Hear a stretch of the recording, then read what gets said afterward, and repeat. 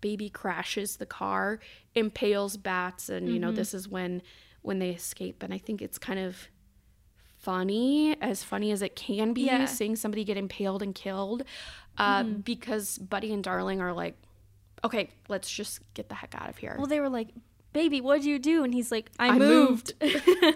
I moved. It was really funny.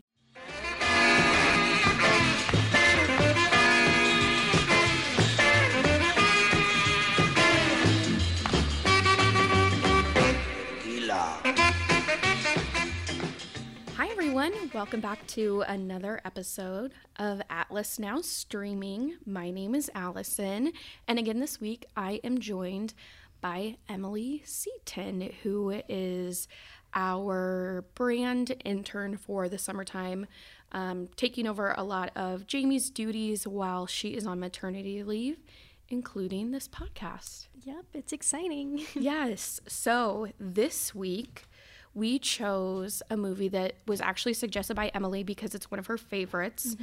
Emily is going to be starting her junior year of college in the fall, and she does graphic design and also minors in film studies.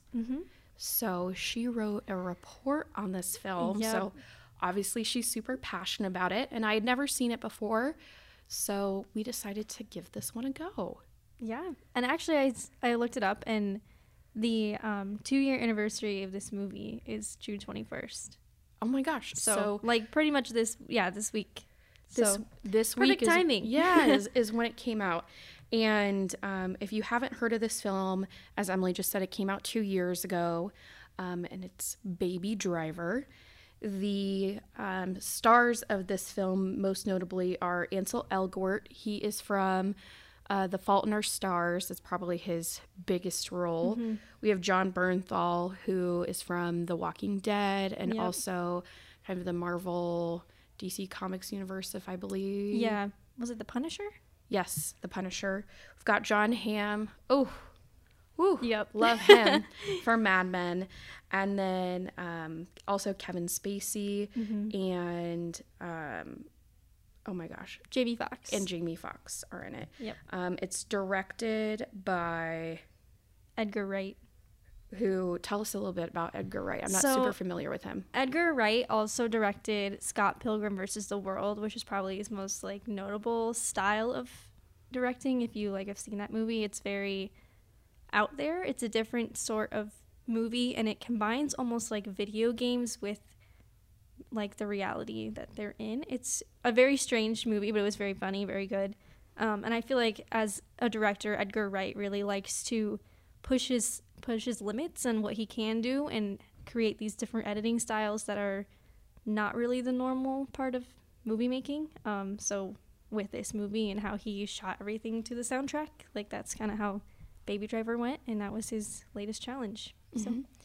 And he had been working on this screenplay for a really long time, close to 20 years before it actually came out and came to fruition. So there are tons of different elements in this film, most notably the directing and editing style, as well as shooting and timing the scenes with the music, and then the soundtrack in general. The soundtrack has about 30 songs on it, and each scene is timed specifically with each song that is featured in that scene. So it's very complicated. It takes a lot of skill and preciseness to pull something off like this. So we're going to go over the synopsis very quickly, and then we're going to talk a lot about the production, the filming, etc. So I'm gonna go through this plot here a little bit, and then we'll kind of, like I said, go over a lot of the different points. So Baby, who is played by Ansel Elgort, we come to find out his real name is Miles, but everyone kind of goes by their own moniker in this film because they're criminals. Right. He was a young carjacker, and he gets kind of recruited to be a getaway driver. We know that when he was a young boy, his parents had a very unstable marriage. His dad used to, hit his mom around a lot, but his mom was a singer, really, really liked music.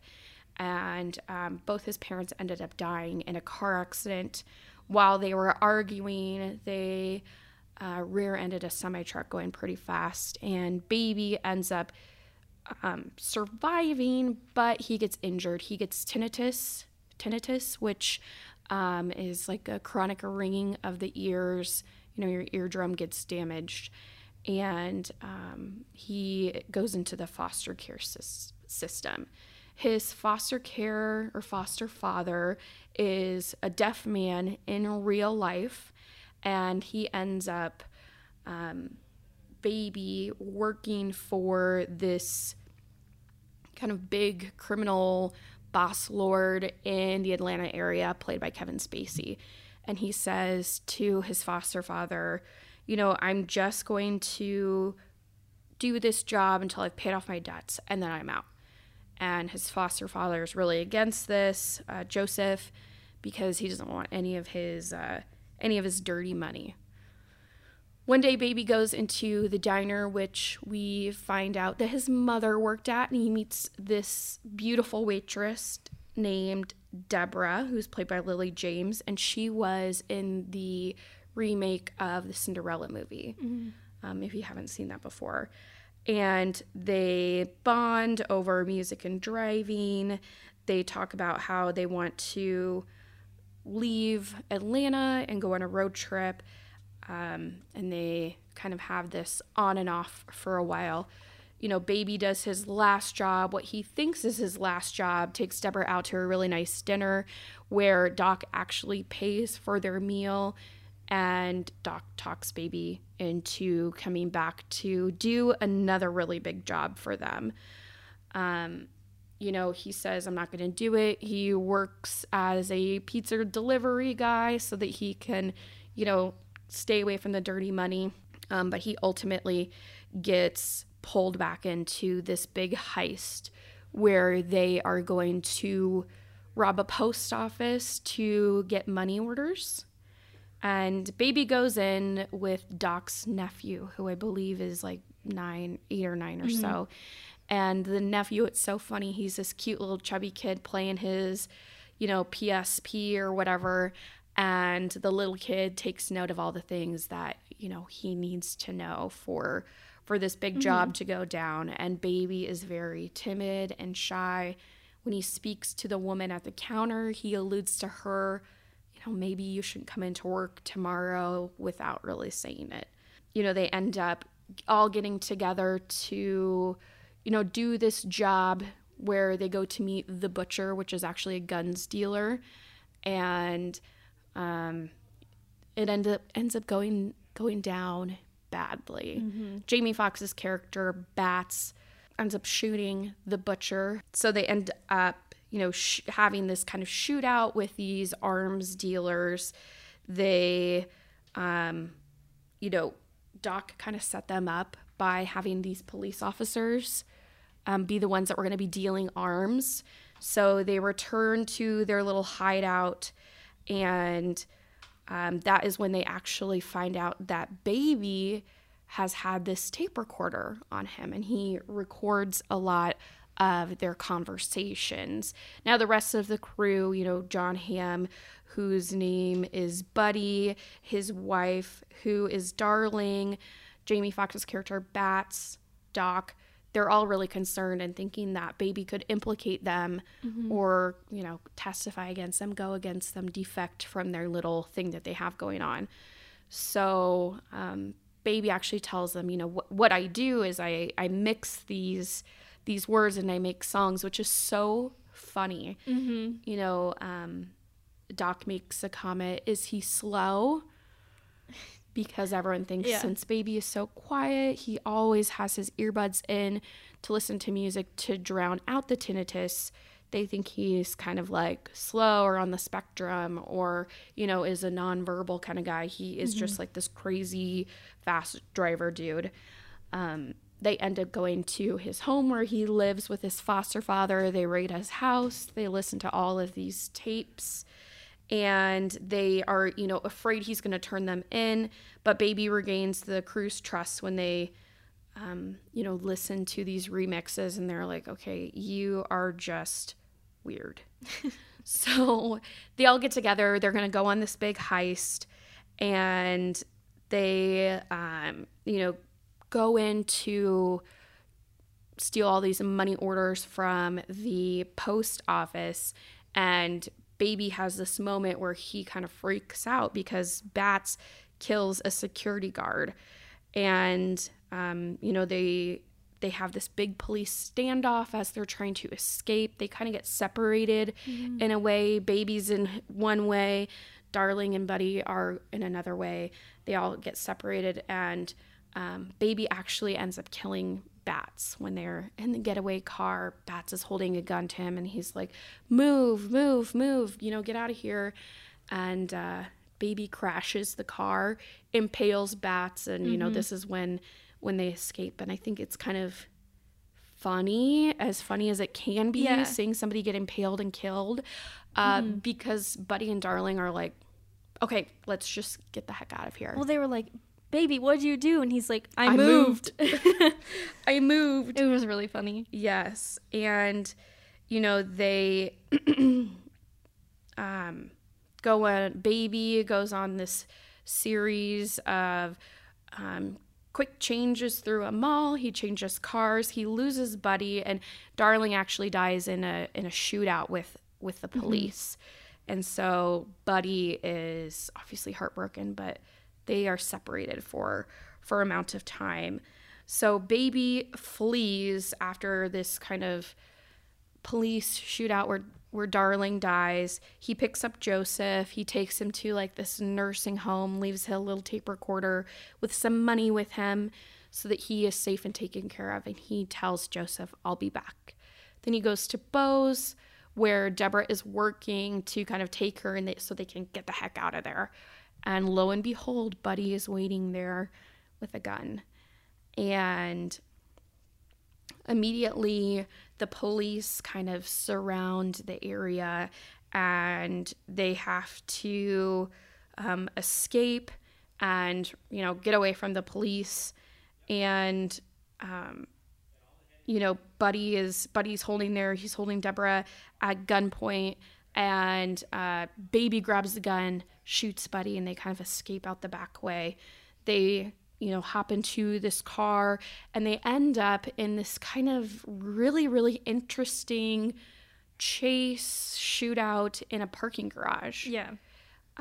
Which is really crazy. Their Baby and Deborah are fleeing through this parking garage. They end up coming head to head with Buddy, and he's in a police car.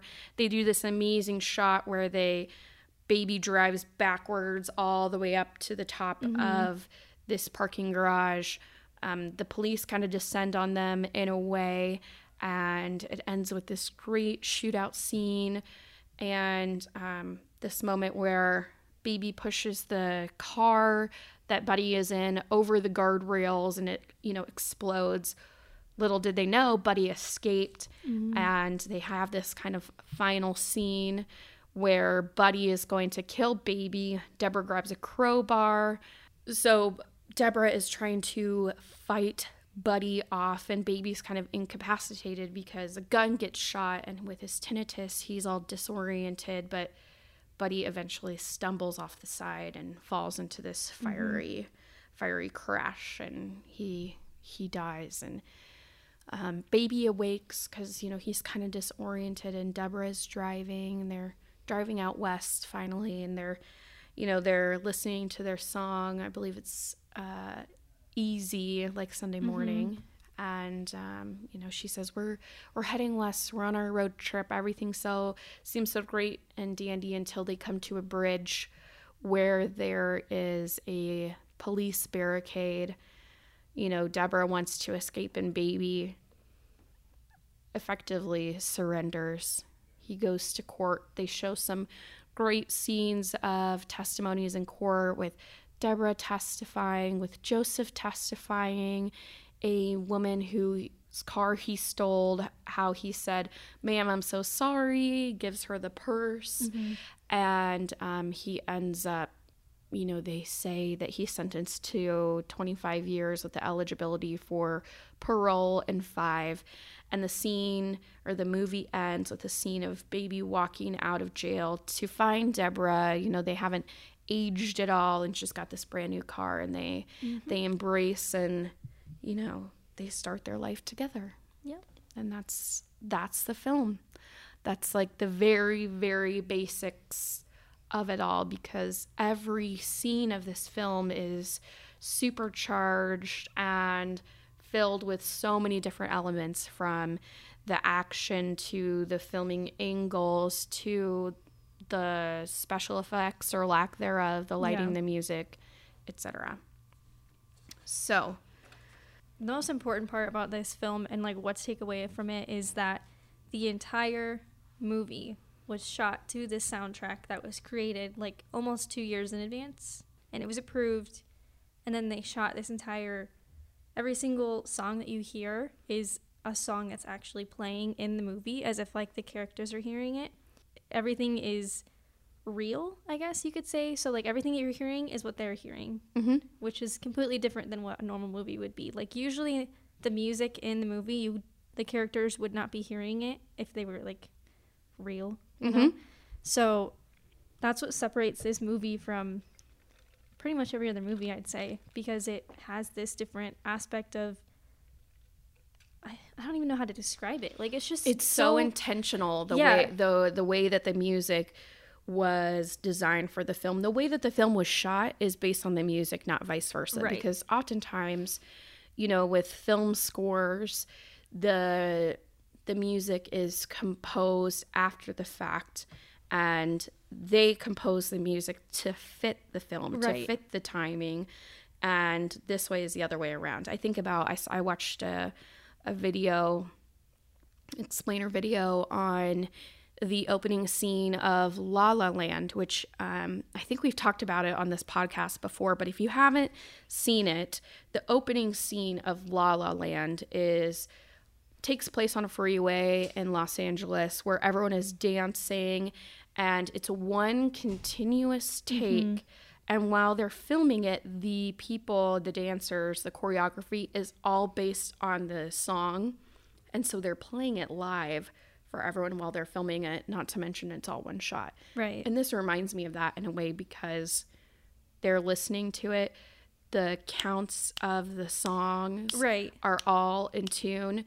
Every shot, every gunshot is totally meant to be in time with the song that's playing in the background. So instead of the choreography being dancing or singing along, it's steps, it's car doors shutting, it's him gear shifting, it's like putting the money on the table. It's all of that. That's the choreographed part of it, and how that lines up with the music, which is, I don't understand how Edgar Wright even came up with this idea, or like, I guess the way he came up with the idea of the movie was he saw the music video for Mint Royale's Blue Song. They're a UK band, and it featured a getaway driver. So that was kind of his idea for the movie itself. And then for some reason, he always had this mentality that he wanted to have the song Bell Bottoms with a car chase and an explosion. Like, that was his mindset for like probably 20 years. He's like, man, that'd be really cool. And that's kind of how he started the idea for Baby Driver, because he was like, man, I really want to do this. So he picked that song, and he designed a whole film and a whole score. Then we have an entire movie after it. Yeah. Which is great, too, because this is an original idea, and that's something that's not often, especially with films more recently. We're seeing a lot of remakes. We're seeing a lot of film adaptations of books, etc. I think that a film that kind of reminds me of this in the way that sound plays such a big role is Birdman. I watched that movie again recently, and I have recollections of beats or music that kind of plays into that role in a musical in a lot of the way. I think that, like you said, this is almost like a musical without the characters singing, except Baby does do a little bit of lip singing, Right. and Deborah does a little bit of singing too. But that's just showing like their personalities. It's not like, yeah. This movie also is like, if you've seen Mad Max Fury Road, is that what it's called? Yeah. That movie and like their sound design with that movie was also inspiration for how Baby Driver was shot, because like Mad Max Fury Road got so many awards for their sound design because everything was, it's just like that whole film is based on sound. And so this is kind of the same way but with music. Yeah, it's a really interesting idea, and the boundaries that they push and the extra steps that they take obviously pay off. I mean, there's almost no CGI in this. All of the driving is completely real and authentic, which is crazy. I think about the scene, one of the opening scenes when they're driving away in the red Subaru, and he has to kind of drift between one car down an alley and then flip the other way. How they did that, I have no clue. And they filmed this in Atlanta. It was going to be in LA, but they decided to move to production to Atlanta, which a lot of films are shot there. And I'm not sure if any of the other people listening are aware, but you get a lot of tax breaks by filming in Georgia. With recent politics, that's going to change a lot. I think a lot of people are boycotting Georgia. Yeah, they are. So that'll be interesting for a lot of movie production, because I know that they get very significant tax breaks by for sure, by filming in there in those areas. And they actually, closed down about 40 streets to film a lot of these chase scenes. And the only thing that was really built was the diner. Right. From an old abandoned Denny's, but everything else in the film was completely, authentic, that they, that's included in the film. But one thing too, when Jamie and I did Suspiria, the original Suspiria that came out, they use bright lighting in a lot of different ways and colors in a lot of ways. And as this film, it's one of the first things that I noticed, especially in the diner scenes. There's bright blue and there's bright red in a lot of the scenes, but they also use that in the costume design for a lot of the characters.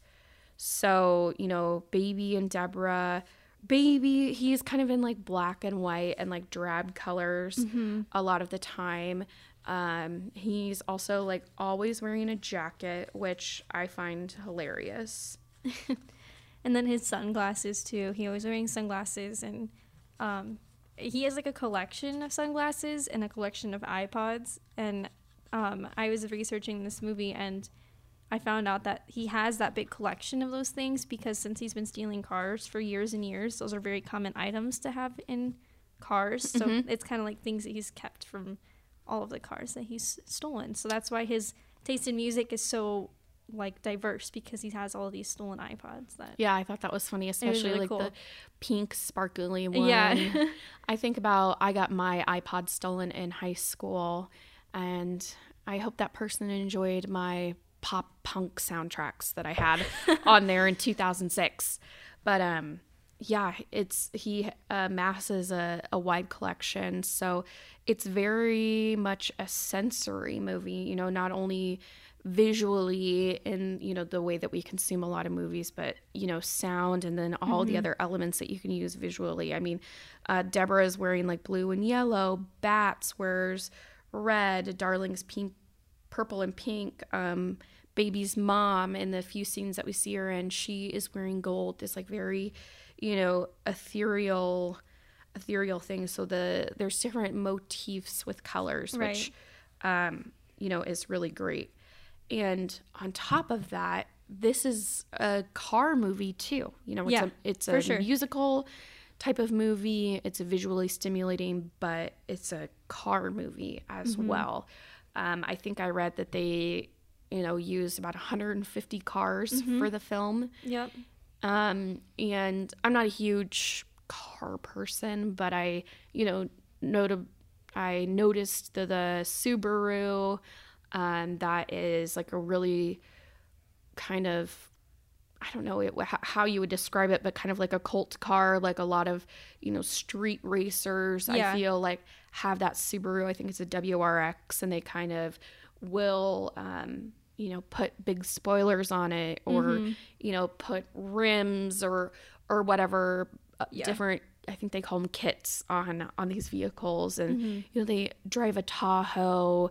They drive that Avalanche, which they totally trash. And there's like a Dodge Challenger, obviously, and then I think they have a Bronco is like one of the last cars that they have. So well, then they drove Doc's Mercedes. So his Mercedes was a 2014 Mercedes, and it had this technology in it where it would correct the car if it got out of control.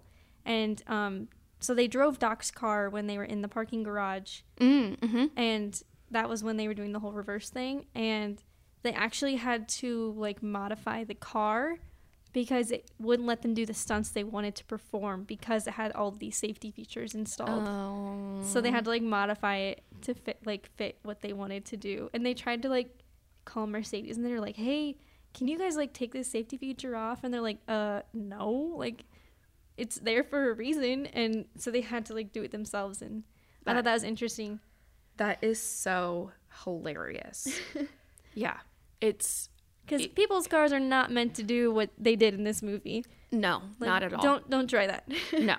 And I haven't seen a lot of movies in the Fast and Furious franchise, admittedly, but I know that the driving scenes and the racing scenes are very exhilarating. And knowing that, this isn't done with a lot of CGI. Of course, there are stunt drivers.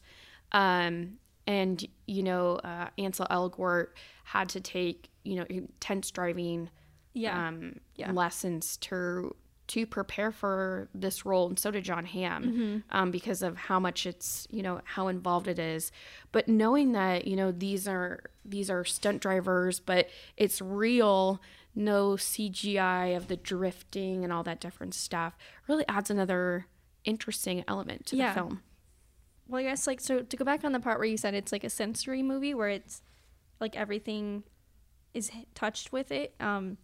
So did you watch the movie with headphones on by any chance? No, I didn't. I watched it in my living room on the couch. You probably should do anyway. But so if you were to watch it in theaters or like with surround sound or with headphones on, you would notice. So since babies constantly listen to music, which is what we're hearing, like the music that is playing is usually through his earbuds.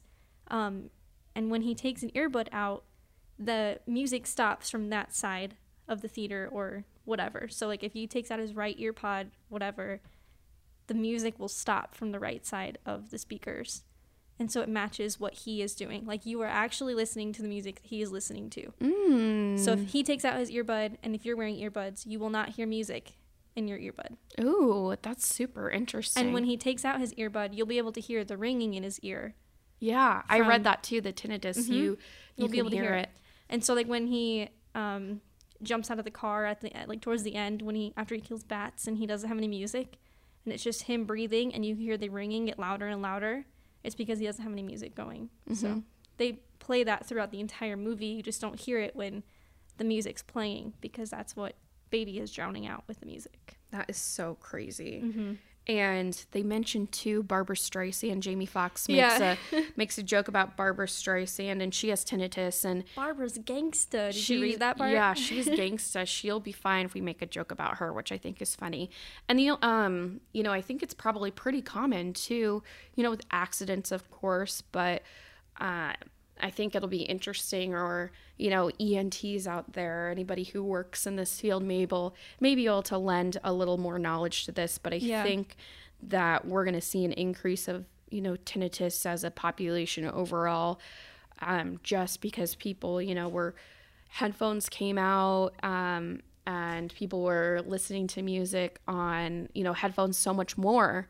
So blasting it up and turning it up, and people are always wearing their AirPods or their headphones while they're bopping around. School, I think we'll see a lot more of it. And it's also notable in the movie A Star is Born with Bradley Cooper and Lady Gaga. Bradley Cooper's character has tinnitus too. And, as we know, once hearing is damaged, it's impossible to go back. There's really no way. So, Baby was going to live with this no matter what. I think about, gosh, his 5 years in jail. What did he do with that ear ringing? Well, after the gunshot, he was like basically deaf. Like he is almost deaf. Mm-hmm. So that's what Buddy was trying to take out of his life, was being able to listen to music, because that was something that he loved. And he was like, well, my darling got killed and she was the love of my life, so I'm going to get rid of yours. And he took out his hearing, which is rude. So rude. So rude.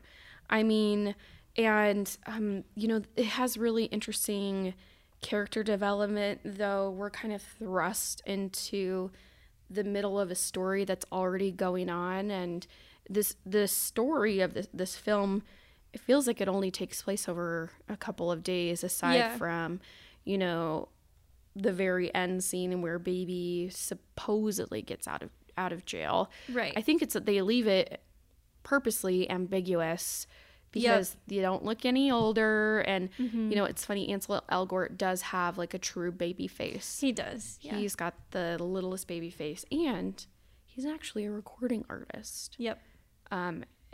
The way that his voice sounds when he sings is nothing like I think most people would imagine. It's very kind of deep. Yeah. It's interesting. I didn't know that he was an artist until like, I guess probably a few years ago, and I listened to a couple of his songs and I was just like, that doesn't really sound like Ansel Elgort. Like I would not expect that to be him if I just like heard that song. But I know. It was actually pretty good. Like he's not really a bad artist. Like he's pretty good. He is pretty good.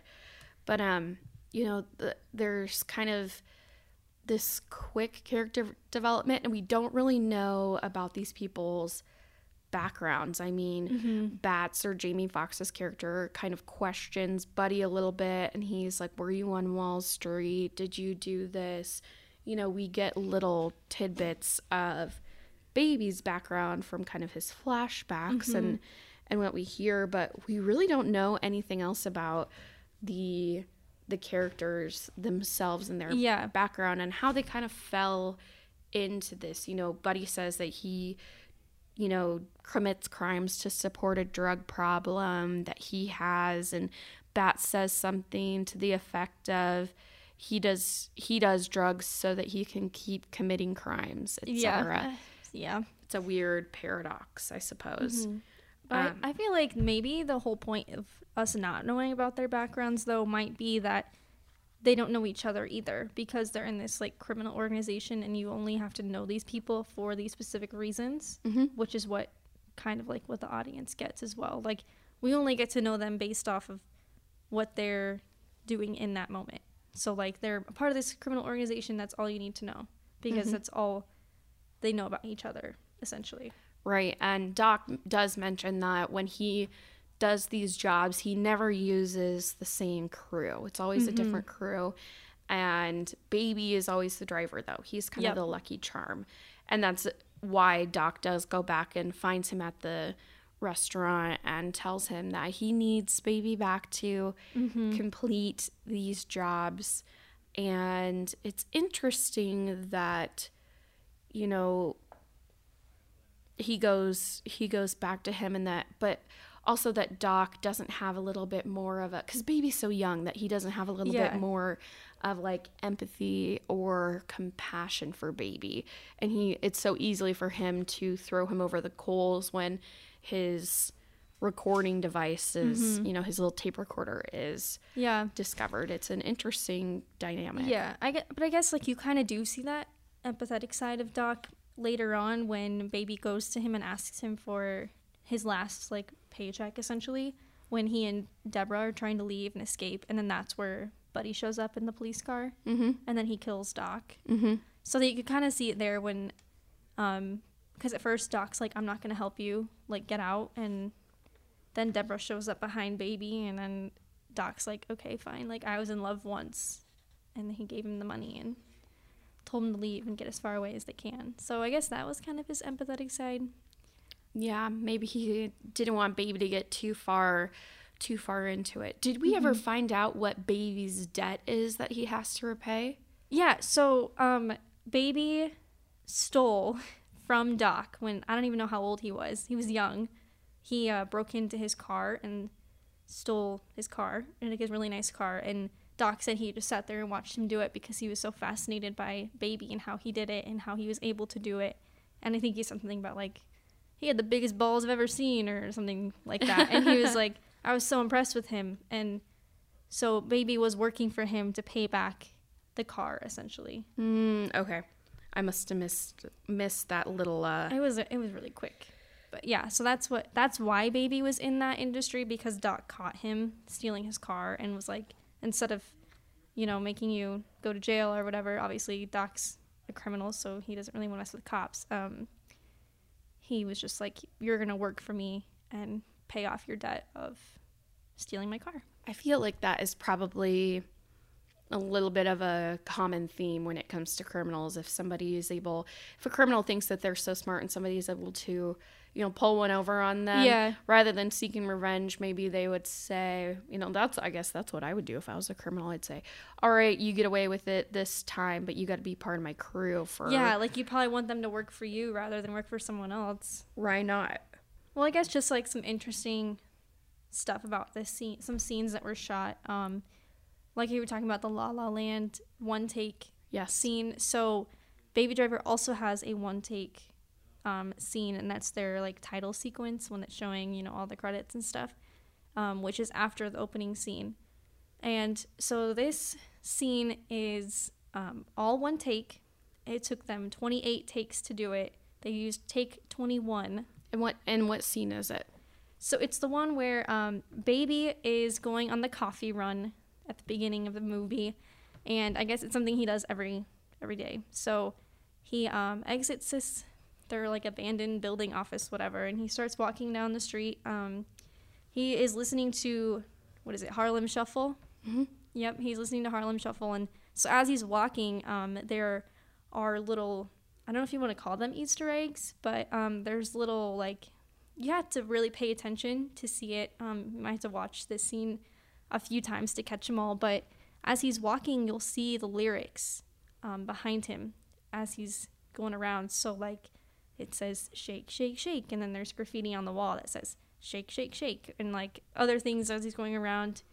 And then as he's ordering coffee, the song says, yeah, yeah, yeah, and the guy's like, what do you want? And he's like, yeah, yeah, yeah, I'll have 4 coffees or whatever. So it was a very interesting scene, and it took them so long to figure out the choreography of how long he has to take to walk across the street, or how long he has to take to wait before he starts ordering his coffee to match up this song as he's doing all of this. And it's kind of song and dancey too, because he has these little interactions with people on the street as he's walking to the coffee shop as well. I noticed that too. Yeah, with, like, I don't know, he passes like some instrument, I don't know what, the music store, I guess, and like when the trumpet comes, he walks up to the glass window and there's a trumpet and he pretends to play it, and other stuff like that. Or like come on under or come on over, he like crosses a street there and like ducks under a wood thing that these construction guys are carrying. It's just like all these different things that you wouldn't normally think of, but they thought of it. Like there's car horns honking, there's ATM beeping, there's all these different things that happen in sync with this song, and it took them 28 takes. Yeah, which is wild. That is crazy if you think about, I mean, they have to rehearse it ahead of time too. I mean, you have to get it down. They only rehearsed it twice, and then they shot it, but 28 tries. Yeah, I know, but like we've only rehearsed it twice though, and then like, because every time you film it, you think that's the one that's going to be. Like, you have to act like that is the perfect one, you know? Yeah, that is a little strange. A little bit weird. And, there's so many. They really didn't have to go that hard, but they did. I mean, if you're going to do this kind of a movie, I feel like if it's the first one of its kind, like, I mean, at least as far as I know, it's like the first one of its kind. You kind of have to go all out, and the director was so passionate about it. I read a scene, or I read that he, actually kind of siphoned part of his directing pay that he got to back into the budget for the film, because the film was getting so over budget. But he was passionate about certain items, and and details be included in the film that he was like, oh, no, we have to have this, so we're gonna move it over. And you know what, it did pay off, because this film, I think it made $226 million worldwide, and as of a few months ago, there's a sequel script that has kind of been finished. How exciting. I'm so excited. And it won some great awards, and I mean, it has a really star-studded cast if you think about it. I mean, it does. Ansel Elgort, John Boyega was up for this role, as was Logan Lerman, who John Boyega was in Solo, A Star Wars Story. Logan Lerman is in The Perks of Being a Wallflower, is kind of his breakout role, but he's also been in 13 Reasons Why on Netflix, as well as another war movie. I can't remember the name of it, but a big motion picture, big theater release. He is in a war movie. Maybe it's with Brad Pitt. I'm not sure. But I don't remember. Obviously Jamie Foxx is a terrific actor. He's played some amazing roles. Jon Hamm, he's played serious, dramatic roles. He's seen in Mad Men, from funny roles to Bridesmaids to other action films. And as I mentioned, Lily Collins, she has not Lily Collins, Lily James, she was in Cinderella. And then Kevin Spacey, I mean, he's kind of currently off the map regards to his personal life, but he is a terrific actor. He has been one of my favorites for a really long time. And then John Bernthal, he's in the film for all of 5 minutes, but his only scene is the opening scene. Yes, but he is one of the top billed actors in this film, which I think is kind of funny to me. And then Sky Fiera, she is a recording artist. She plays Baby's mom, and just looking through this, I had to LOL, because she has been one of my favorite artists for a long time.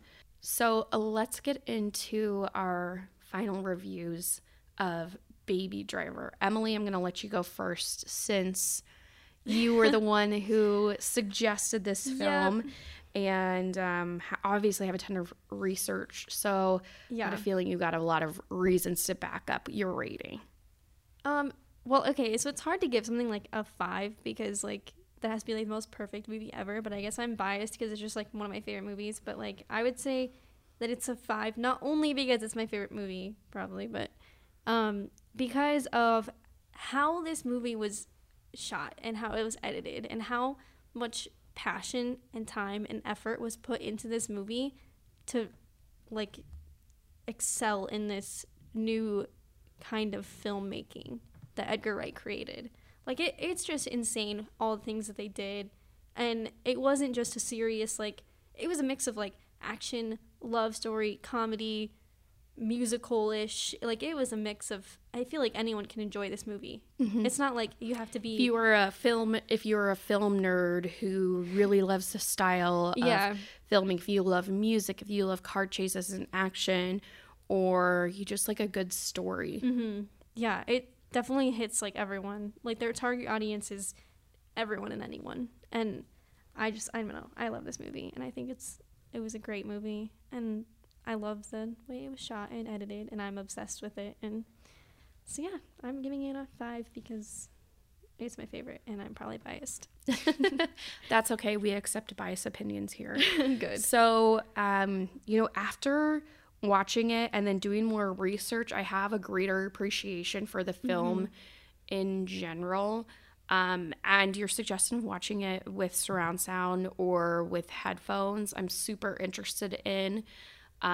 Because I think that music and scores of films often get overlooked in a lot of ways, except when they have like big, huge musical numbers. Think of like A Star is Born is probably the best example of it, but that is just like an obvious musical number, and this is obvious, but in a different way.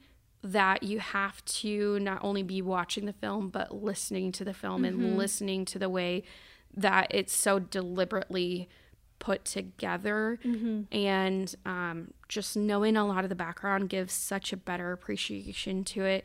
Even though I'm not as huge of a film studies buff as Emily, I can still really, really appreciate that aspect of it. So I'm going to go ahead and give this, surprisingly, a 4 out of 5. I definitely want to watch it again because I know that this film has, drawn, a huge fan base, and it has a really great following, and a lot of people are kind of interested in this type of film. So I'm going to stick by my 4 out of 5. We didn't mention it before, but it is available on Apple iTunes for rent or purchase, and then also on Showtime if you happen to stream it. I know that's been on Netflix in the past, so I think so, yeah. It could always come back. In addition to that, this week Netflix released their list of everything that's coming to Netflix in July, most notably Stranger Things 3, as well as Queer Eye Season 4, and then a lot of other films. We have a new Facebook page, which is the same name as the podcast, Atlas Now Streaming. So we will be sharing our podcast there, and then a lot of other discussions on films. Obviously, we can't review or talk about, every television show or movie or whatever is out there. And it would be hard to do something as big and elaborate as like Game of Thrones. Yeah, or that would Breaking Bad. require like its own entire podcast series. Yes. Or, like things like Chernobyl on HBO, which is probably, the best miniseries of the year, in my opinion. I watched it and I was amazed. I loved it. But we are going to be sharing a lot of content there and talking about different films, and hopefully doing some more collaborating and maybe getting outside of the box a little bit. I know this is one of Emily's favorite movies, and I would love to review something that maybe we don't know a lot about, or maybe we can find someone here in the office or a traveler that stops by that has a film or a TV show or a documentary that they are really, really into and would want to talk about. So yeah. That being said, if you're passionate about a film or a television show that has come out, not even recently, but if it's available on a streaming platform, send it our way. We are obviously always looking for new shows and would love to review them. Any hidden gems out there, we want to expose them to the masses. Yeah. So visit us on our Facebook page. Again, it's Atlas Now Streaming. And tune in next week for the latest installment. Yeah. Thank you, guys. Thanks, guys. Have a good week. Bye-bye.